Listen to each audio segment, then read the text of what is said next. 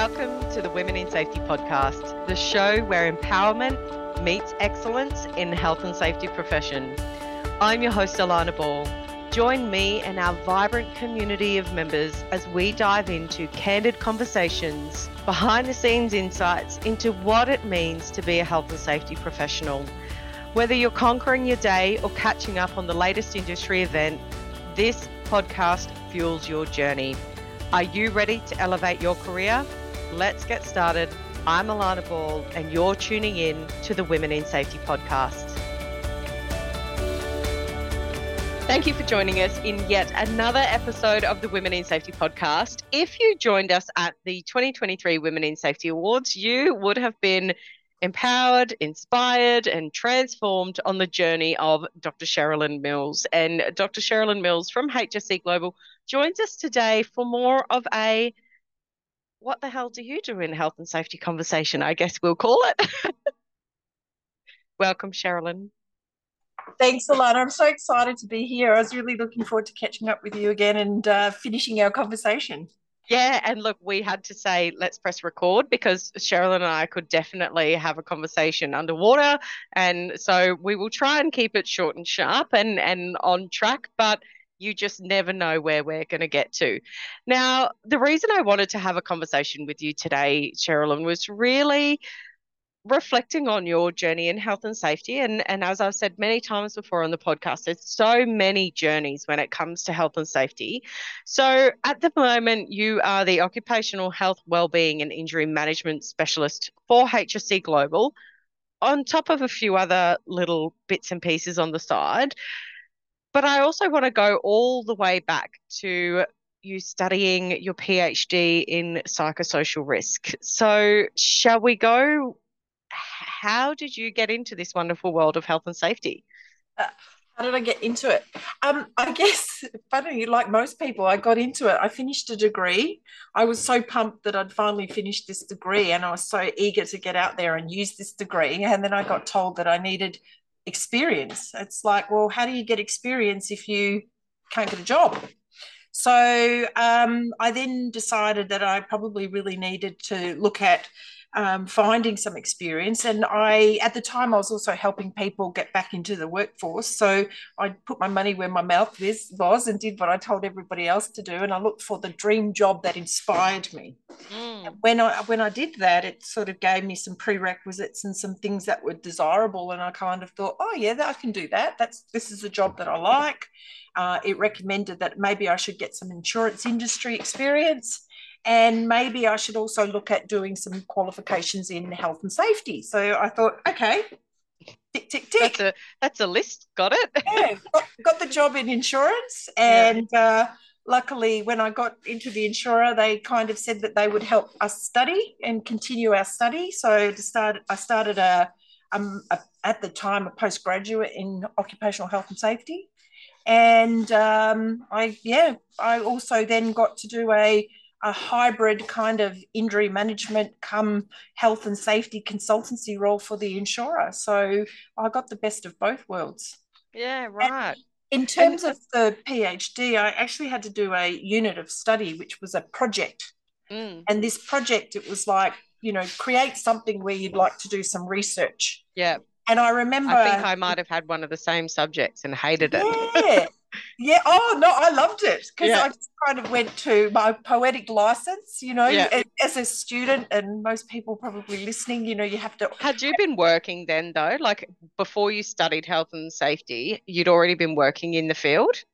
I kind of worked in vocational rehab insurance kind of. Yeah, because I feel like that was some of my problem. I hadn't worked in health and safety. So by the time I'd been working in HR. So by the time it kind of came to this research project, it was like, I haven't had that workplace experience to kind of draw on that creative license. So yeah, just interesting.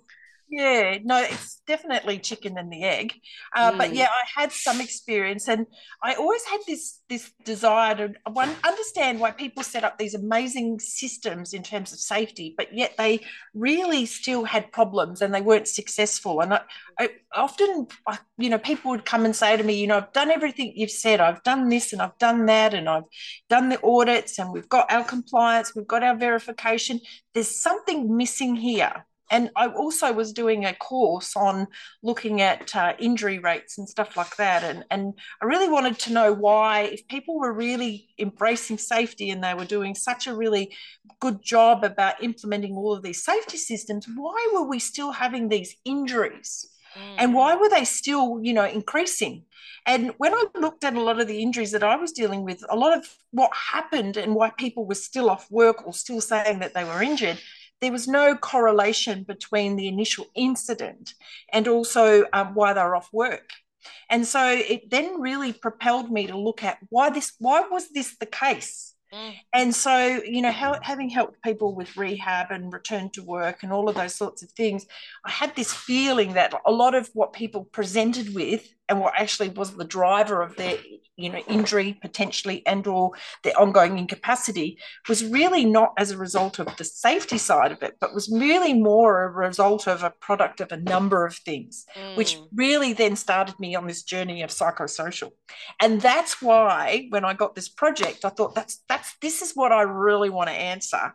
So mm. this poetic license, this opportunity to do this project that was creative and I could put my own thoughts process into it, I did it. And at the end of it, the supervisor came to me and said, I really like this.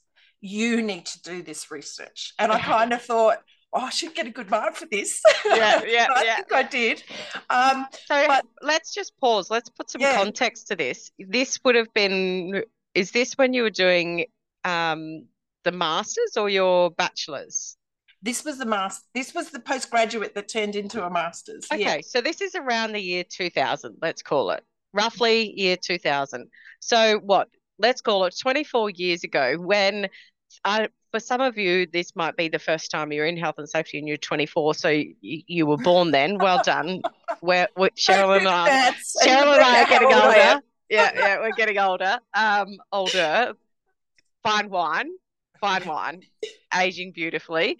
But I think we have to put that into context because I think from that psychological perspective, it was just unheard of 20 years ago.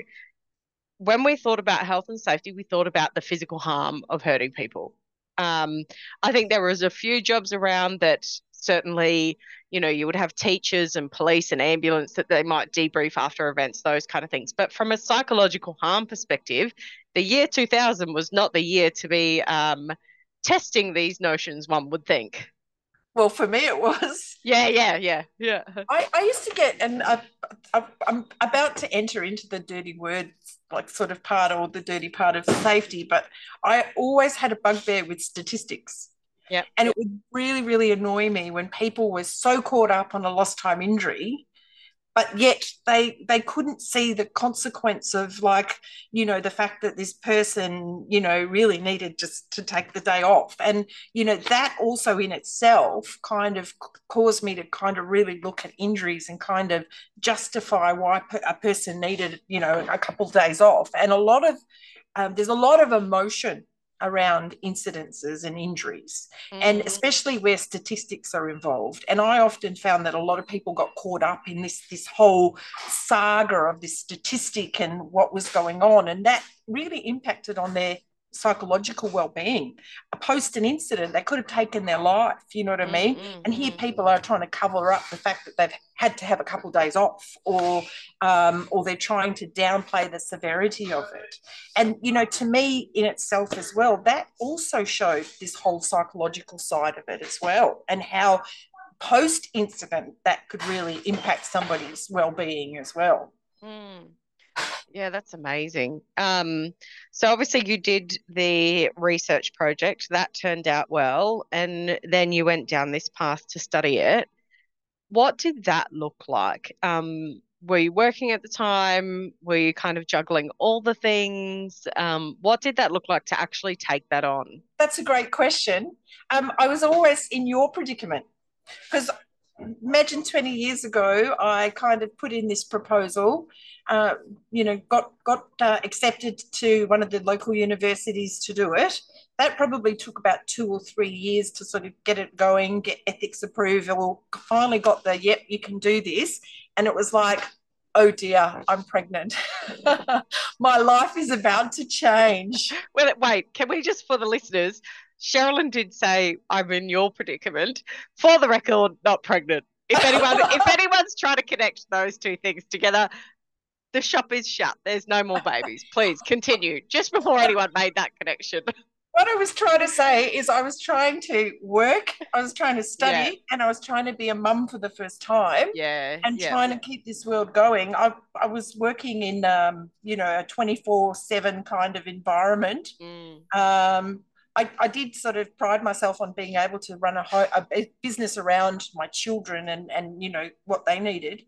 But wasn't easy, mm, and certainly studying till 2 or 3 o'clock in the morning, and really wanting to sort of get some of those answers to those questions that really made me sit down and write that research mm, project was really what got me through. I really wanted to find out what those issues were and what those solutions were. And when people ask me those questions about why am I setting up these systems and I still have these problems, have some answers and really get them to see things from really a whole perspective. When mm, I talk about health and safety, I often say to a lot of businesses, it's really the culmination of how you run your business. It's really the product of the sum of the product mm, mm, of your business. It's a little bit about HR, it's a little bit about leadership, it's a little bit about industrial relations, it's a little bit about finance. And if you don't mm, sort of really look at those all and harmonize those and manage those in a real succinct manner, then you end up with disharmony and problems, and often that results in people who are unhappy. And this mm, is mm. then leading again to this psychological impact. Do you know what I mean? Mm, And this mm. psychosocial harm. Yeah. And so how has that played out? I guess, we can share the study and things in our show notes, but how did that then transpire? So you finished that. What does the work life look like? Obviously, family. What impact did that study do for the rest of your career, I guess?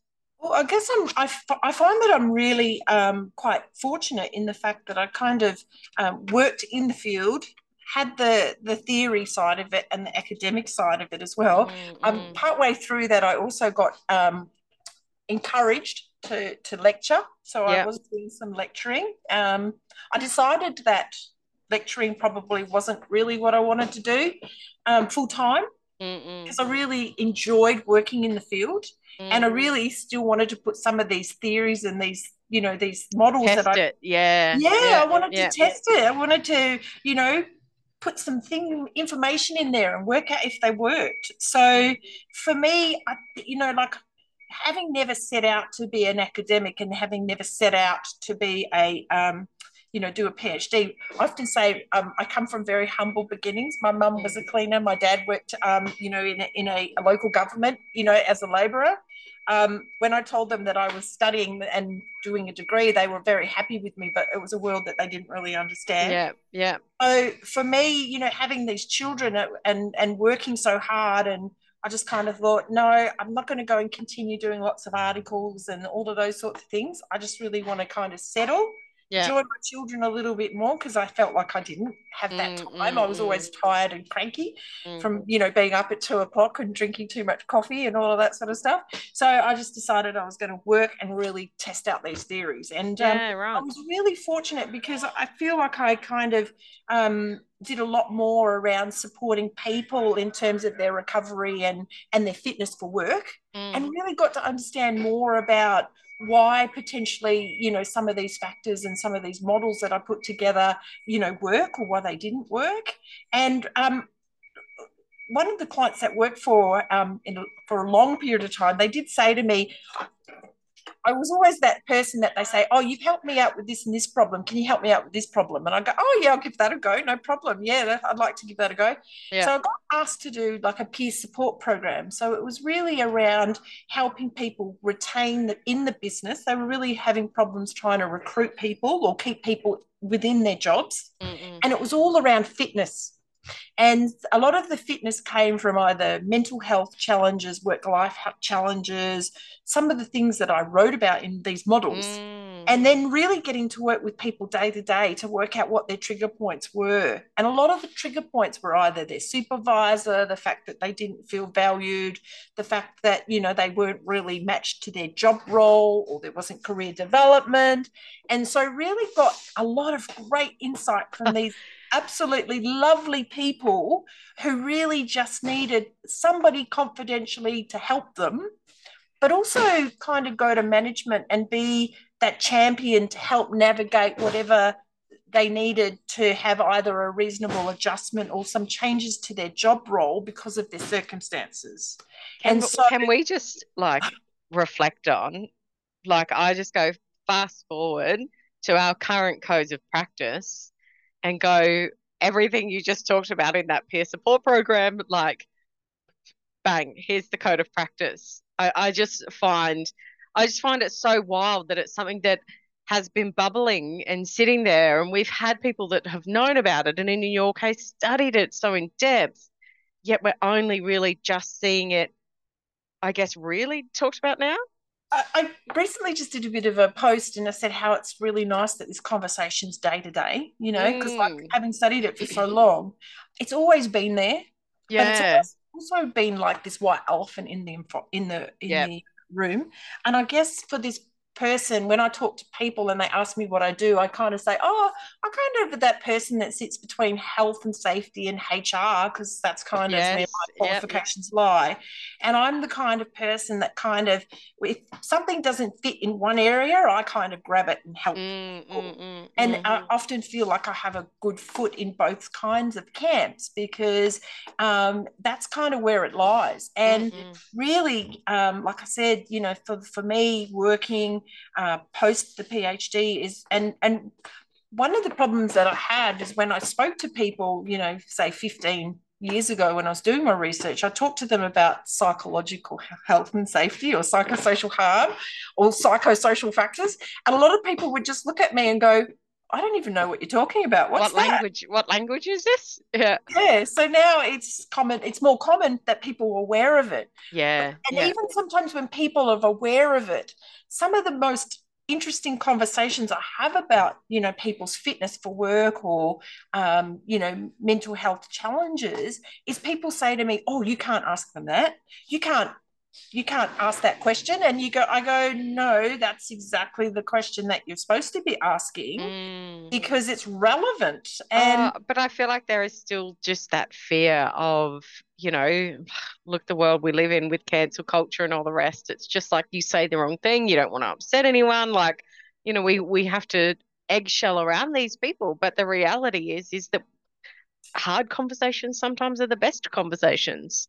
And I think I've often heard you say about being authentic. If you're Yeah, pussyfooting around a hard conversation, people pick up on that. yeah, And the one thing that I've learned about having difficult conversations with people or finding out or being able to support them is the more that you can be direct and the more you can ask a question in an everyday way, the more people will come back and be honest with you. And that's, 100%. that's what we really need. And, when we talk about businesses and we talk about culture and we talk about leadership, we talk about, having this safe place to have these conversations. Mm. I find being an external consultant helping businesses in this space, that confidentiality and knowing that I'm that independent third that party. that outs you sit outside of it, you're not entrenched in it, you're not listening to the like water cooler chat. You think about COVID and they're like, oh, we miss the water cooler chat. Yeah, but we also don't miss the water cooler chat because that's where things bubble, and no pun intended, but they do, it bubbles over, and it's the whispers and it's the did you hears and those kind of things that, as you said, sitting impartial to that, you're not caught up in it. Yeah, and I think just to give context to that conversation, it's some of the really big challenges I get where clients will ring me and say, "I've got this really really tricky situation. Can you get involved?" And I say, first thing I always say, you knowing me, yes, of course, because I never say no. It's always a learning opportunity. But sometimes I listen to the scenarios of just this ongoing history that's happened and think, how could it ever get to this Mm, point? mm, And we might be talking about leaders or team really not working well with somebody for a long period of time, holding grudges, a series of potentially you know bullying, harassment, whatever you yeah, want to call it, and think, oh my goodness, they're asking me after 5 years to get involved and help. Don't you think this is a little bit too long? But anyway, no, I'll give it a go. yeah. And really, just turning up, being that authentic person and talking to this person and saying, well, we've got options. Mm, You know, mm, mm, if you want to explain your options, I'm happy to help you navigate this and really working out this whole win-win situation for the business and for the person to be able mm. to help support and move forward. And there's certainly a lot of cases that I look at and think there's no way I'm ever going to get a great outcome here. But turning around and going, well, I did do that. And that took a lot of, coaxing, getting people to change their opinions and their perceptions of why somebody's potentially behaved in a certain manner, Mm, mm, to mm, really get people to sort of open their horizons and grow from it. And mm. I think it's those situations, when we're looking at psychosocial harm and psychological safety, that really take businesses a long way forward to realize that, you can't have these impressions, you can't jump to conclusions because you don't know what people are thinking and feeling. Hey, it's me dropping in to let you know about the Women in Safety membership. If you haven't yet become a member, please jump onto our website, click the link in the show notes, because we are the group for you to feel empowered. Do you want to elevate your career? We're the platform for you. Engage with like minded professionals, participate in authentic conversations, and open the door to opportunities that will help you thrive in your health and safety journey.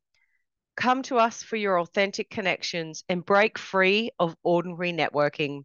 I'll see you soon. Now tune back in. And that's I had a I don't know what you want to call him, but he came into a workplace one day and gave a little speech, and it's a bit of a like get to love in, I'll call it.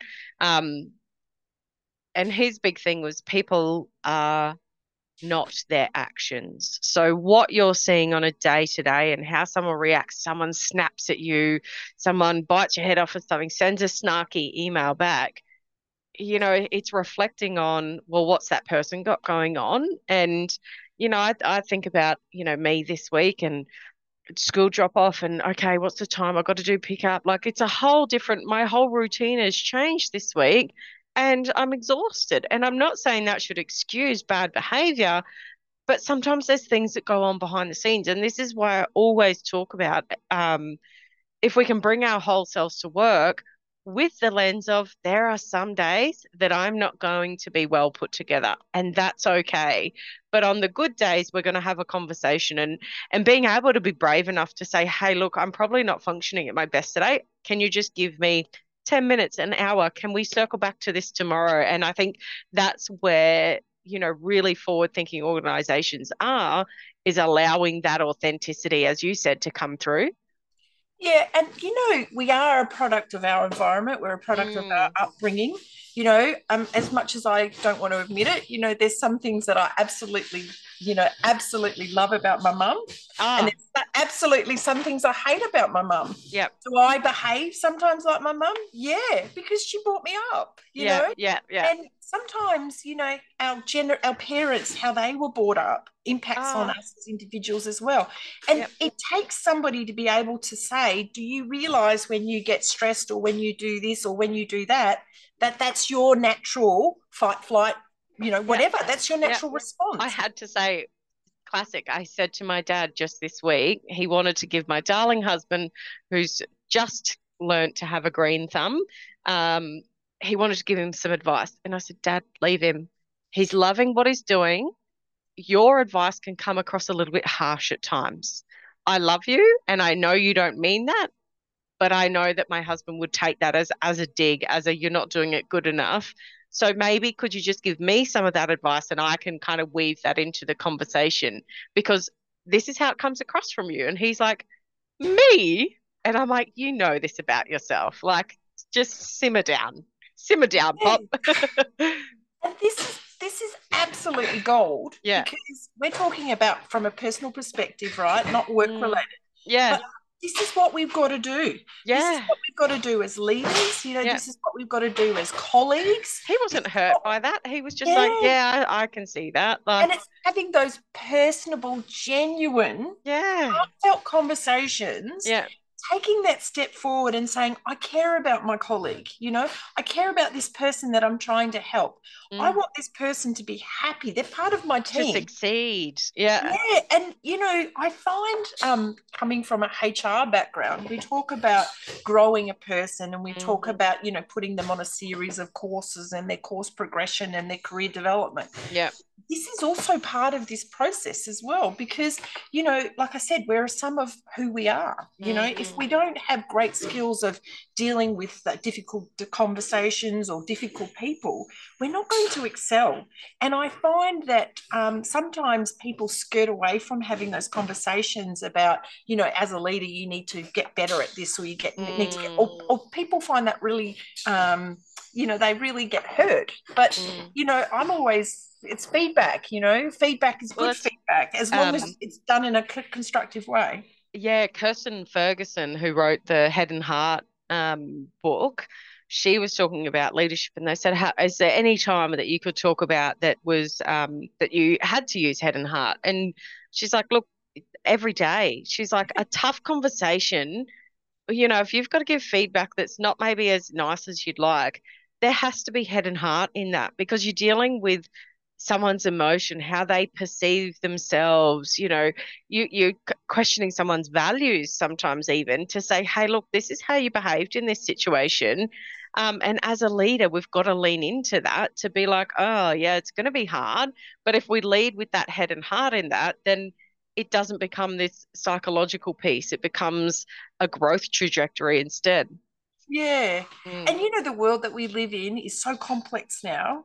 Yeah. And just talking to, I find absolutely one thing I love about my role and, like working in this field is just the amount of things that I learn from other people. Yeah. And like whether it's good, bad, or ugly, you learn. Oh. And a lot of time I always say to people, hey, I'm non-judgmental. I love Mm. you for who you are regardless. You know what I mean?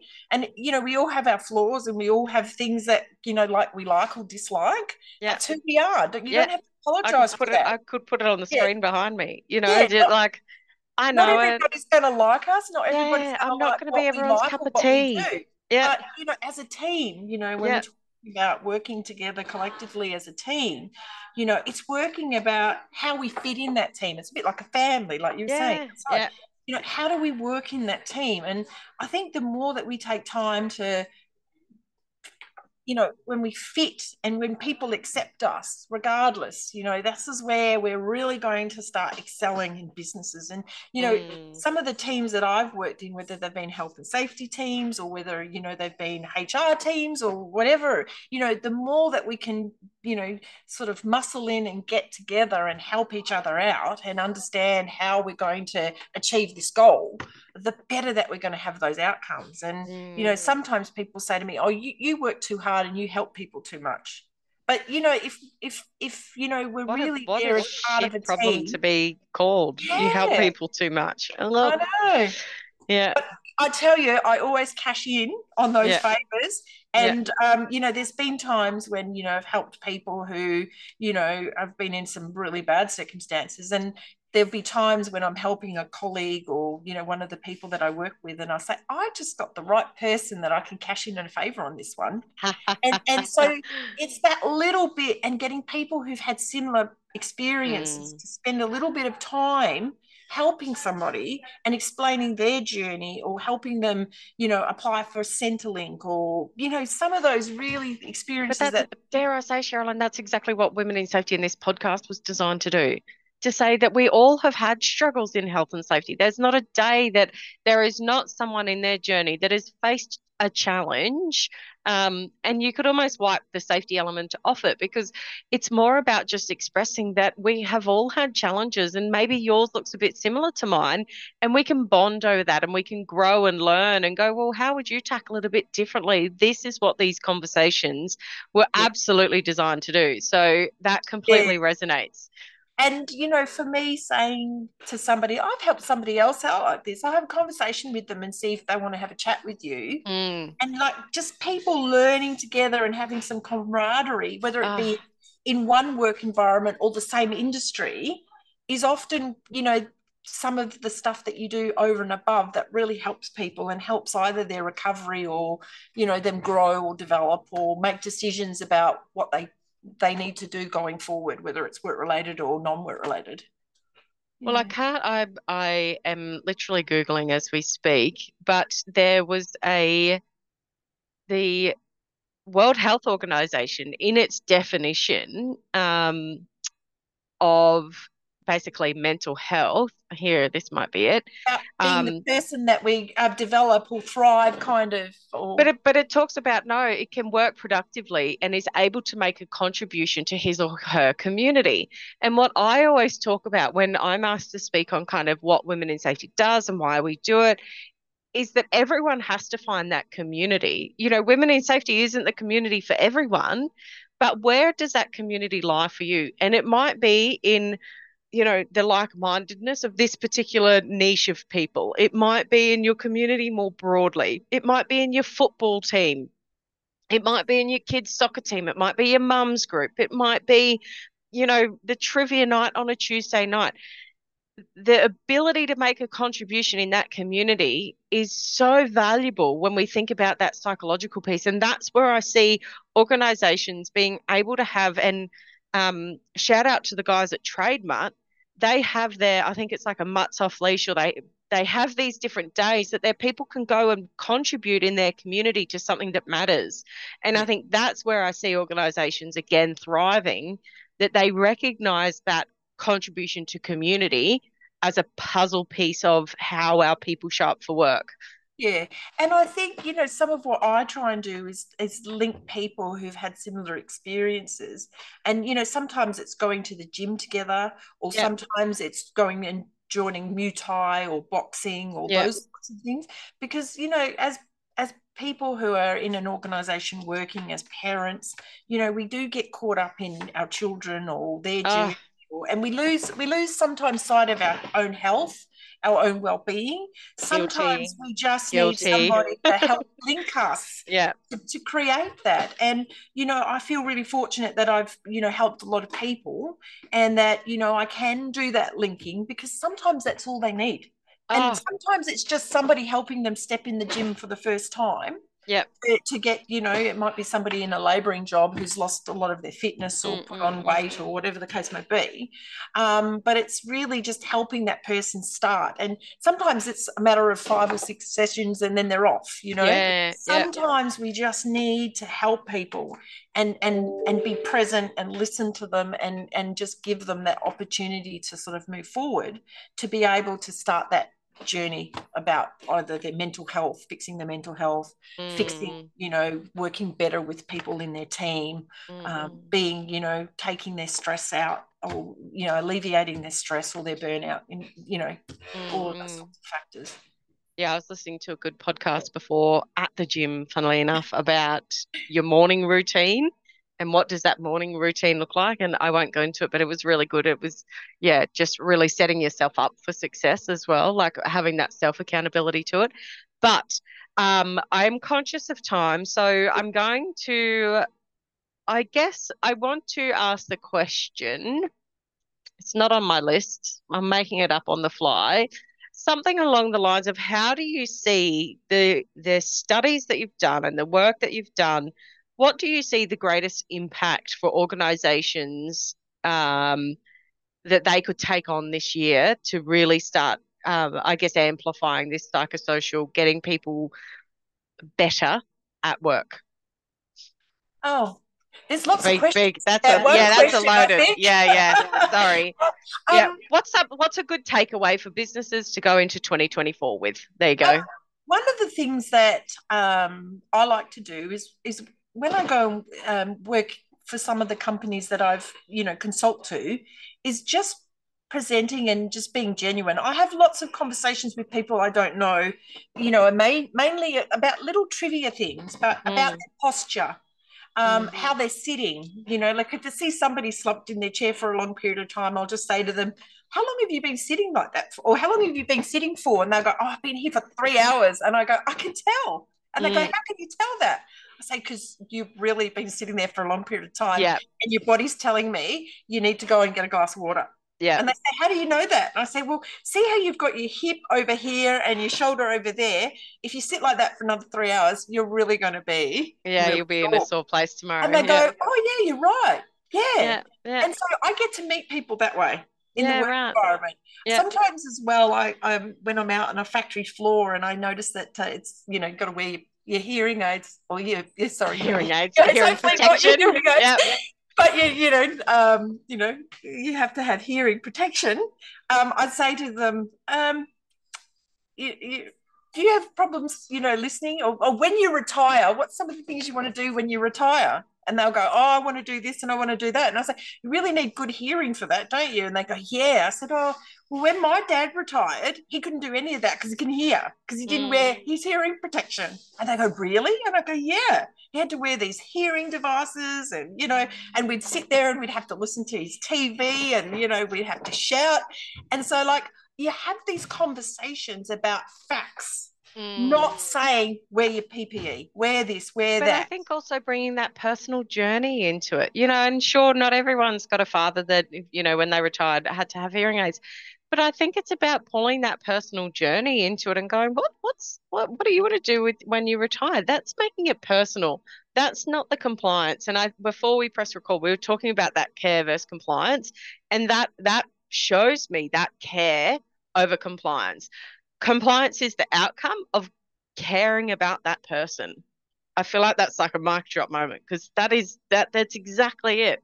So it's almost flipping the Yeah. conversation, but having a conversation with people about day-to-day stuff and Mm. having a genuine conversation, presenting with them. And there's so many times when people will come to me and because I come to them in a very Yeah. non-confrontational way. Yeah. If they've got a question, they'll say, hey, I'm a bit lost. You might not be the person that I can talk to, but can I ask you this question? And I always say to everybody, that's the environment you want to create, because if you want to help people, you want to know what's going on in their brain. You Yeah. want to know what they're thinking.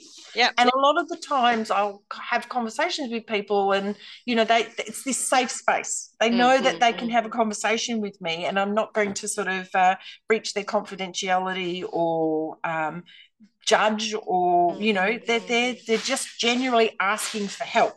And mm. I think there's a lot of people that ask for help, but they don't know how to ask for help, or they're not Mm. sure the way to do it in a work environment. Well, So I think I've said it on a previous podcast or a previous webinar, but one of the things I did was join the social club because the social club, it was, it was friendly.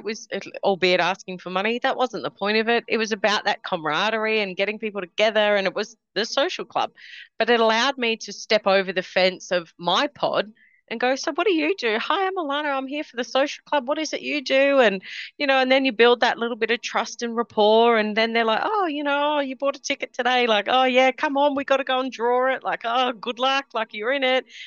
And then it just becomes this ongoing conversation and they know I work in safety. So then it was this kind of, they had that trust and rapport to come to me and be like, what do I do with this? Whereas I know others in the team didn't even know what team sat over the pod from us because I'd and never asked the question.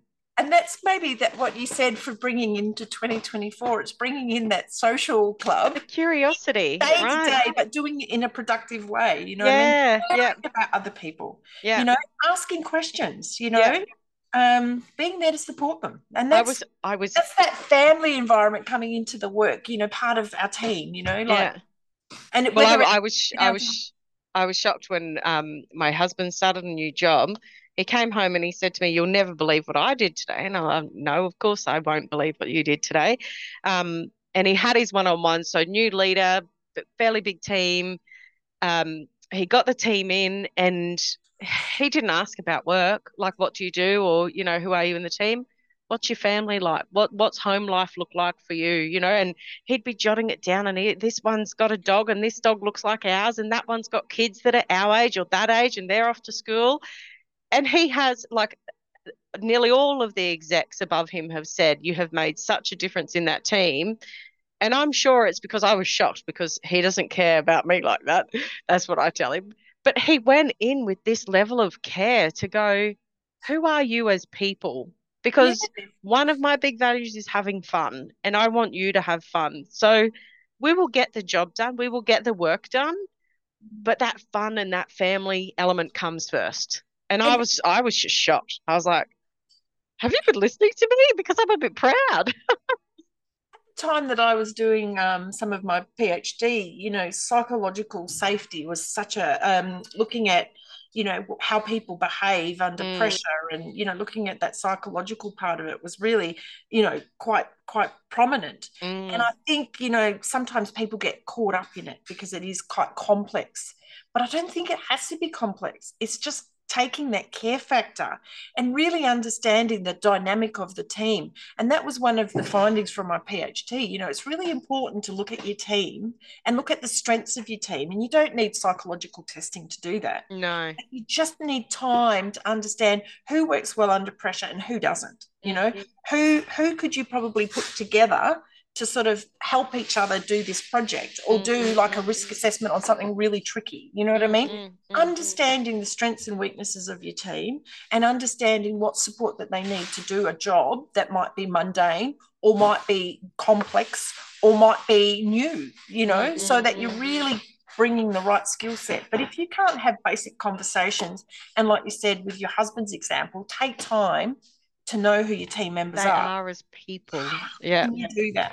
yeah, yeah, Because what we put on our resume and what we present in a job, yeah, interview, and who we are, and all those other strengths that we bring, yeah, are so much more yeah. than just what we write on that piece of paper.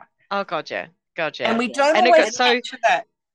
so. I feel like there's a couple of key themes. I think authenticity has been woven through all of our conversations. The care, and that goes care of people and our teams, and but also care for ourselves. And I think Taking that, time, yeah, time time to and ask and learn and about your colleagues. well, I was going to say that the last one for me really is that curiosity. And that curiosity captures that time to say, "I'm going to be curious today." And what does curiosity look like in the workplace for me today? Is that the social club way, or is that just watching today? And I think that Maybe like speed dating, but not with the yeah, outcome of going out on a date, but just yeah. learning more Well, about that your could be colleagues. that could be a really great side effect. Sherilyn and Alana's matchmaking services available in 2024. Sherilyn, it has been an absolute pleasure to have you on the podcast today, and I'm sure it won't be our last conversation because, as I said, we will talk underwater.